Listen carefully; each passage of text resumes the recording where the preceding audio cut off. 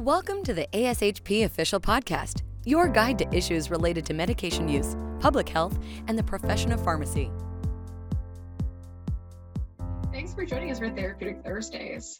This podcast provides an opportunity to listen as members sit down to discuss what's new and ongoing in the world of therapeutics. My name is Vicki Bestligo. I am the director of the section of clinical specialists and scientists, and I'll be your host today. With me is Hunter Reese from the Metro Health Medical Center in Cleveland, Ohio. Thanks so much for joining us today.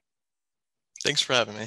Let's get started talking about rapid sequence intubation in special populations. So, which do you consider to be special populations as it pertains to rapid sequence intubation? So first off, I would just like to say this is an extension of an original excellent podcast by Emily Kilber, Daniel Jarrell, and Spencer Krugel that was recorded in June of 2021. So check that out if you have not already seen that. And generally in the context of special populations, we're thinking about patients who are going to require modifications to standard induction therapy. So as a pharmacist, I'm thinking obesity, head injuries, strokes, status, shock, and pediatric patients. However, our physicians, nurses, and respiratory therapists might consider other patients to be special populations for them. Today, we're just going to focus on obesity, but knowing that our pharmacokinetic and pharmacodynamic principles of these medications are going to be equally altered in other populations. How does rapid sequence intubation differ in patients who are obese? So our obese patients have several factors that are anatomically going to make tracheal intubation more difficult. So an altered upper airway anatomy, adipose tissue around the neck can actually make it harder for the patient to be put into the best position for intubation.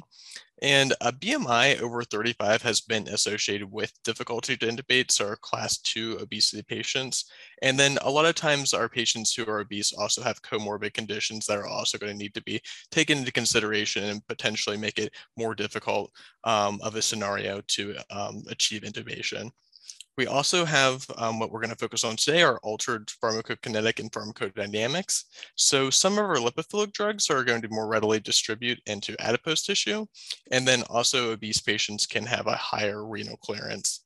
So when dosing these medications, we need to know which weight we're going to utilize, their total body weight, which can either be their actual or estimated weight, their ideal body weight, so that's going to be based on the patient's height, or in some circumstances, you may see a lean body weight used to dose medications, which is going to be the ideal body weight plus 20 to 30% of the difference between the total body weight and ideal body weight. Without having this calculation readily accessible, calculators, dosing cards, anything like that in these high acuity situations, this is less frequently used, but you might see it in practice in situations where it's found inside an RSI kit and it's already labeled out for patients and whatnot. However, I tend not to use it whenever we are estimating both a weight and a height. So which drugs are typically utilized in RSI that are primarily affected by these changes? Let's focus first on our paralytic agents, so succinylcholine and rocuronium. Succinylcholine has a much shorter duration of action than rocuronium. Both are hydrophilic, and taking only that into consideration, we'd presume utilizing ideal body weight or adjusted body weight would be sufficient in providing the optimal doses. However, succinylcholine is metabolized by acetylcholinesterase, which has increased activity in obesity. Therefore, succinylcholine is metabolized faster and can have diminished effects when only taking into account the patient's ideal body weight. So for succinylcholine, our data shows that ideal body weight has resulted in poor intubating conditions compared to using total body weight. And further data has shown that the onset and duration of action when using total body weight succinylcholine is similar between obese and non-obese patients. So it seems like for succinylcholine, it's better to use total body weight. What about rocuronium? Rocuronium is not affected by the increased acetylcholinesterase activity in obese patients. There is data showing significantly prolonged paralysis recovery time in obese patients who receive rocuronium based on total body weight. The time to onset of paralysis does not seem to differ when dosed based on ideal body weight and total body weight. Adding these together and understanding that patients who have prolonged paralysis unfortunately may not always have optimal continuous sedation throughout the length of their paralysis opens an opportunity to harm to our patients, having them paralyzed while awake, which is something as pharmacists we're making every effort to avoid happening. The prolonged effects may also hamper efforts for providers to complete neuro exams. So recognizing if we aren't able to utilize succinylcholine for its quicker offset, making sure that we're giving doses based on ideal body weight that will not have further increase in duration, and if warranted, make it easier to reverse. However, the data we have on this topic remains limited. In obese patients with difficult airways who will not need neuroexams and optimal sedation can be ensured, dosing rocuronium with total body weight is not likely to be harmful. So having a risk-benefit discussion with the provider will help you determine how you'd like to proceed with the dosing. How about our induction agents dosed in obesity? So let me begin by saying that the data on our induction agents is even more limited than it is on our paralytics. Looking through them, let's start with etomidate. So etomidate, generally dosed on total body weight, there's limited concern for increased adverse effects in patients who receive higher doses. However, there is a real concern that our patients might not be appropriately sedated while they are paralyzed. So utilizing total body weight for those patients to ensure that we are sedating them appropriately and hopefully not increasing the side effects. For propofol, we utilize ideal body weight, and that's due to the propensity for the medication to cause hypotension, so being more conservative. However, if we do have a patient who we're concerned that they might become hypotensive, I would altogether try to utilize a different medication if at all possible for induction. For ketamine, utilizing total body weight, there is definitely a lot of debate on this subject on if there's more concern for the patient being awake and paralyzed versus the side effects of the increased blood pressure and heart rate, which also needs to be kept in mind. However, the dosing for ketamine is pretty broad, so it's 1 to 2 milligrams per kilogram.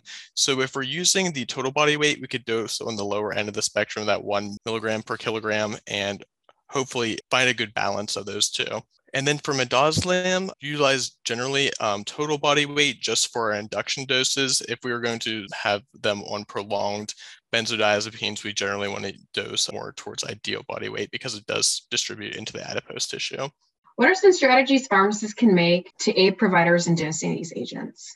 So I will always advocate for having pharmacists in the emergency department. So of course, that would be one, to have the pharmacist there to help make those decisions, discuss with the providers, and also just get those medications ready during a very hectic time that the provider needs to be setting up a bunch of other things. Definitely being there to just assist and answer any questions and help prepare. Education is definitely very important. So if there is a residency program for emergency medicine residents, reaching out to them, a lot of emergency medicine residents didn't ever really take this into consideration and just kind of use their total body weight across the board. And then also, if you don't have emergency medicine pharmacist at your location, or they're not always there, as is in a lot of cases during like the later hours, having dosing cards in airway boxes is a great strategy, so that also alerting that the providers that the dosing cards are there, because if they don't know that they're there, they're probably not going to be utilized, but is a good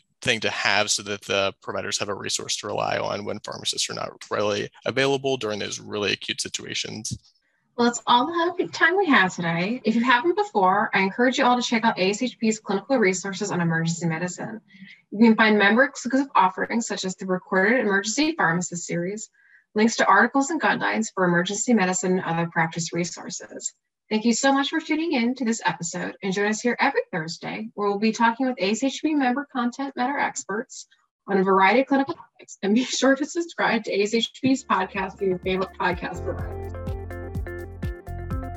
Thank you for listening to ASHP Official, the voice of pharmacists advancing healthcare.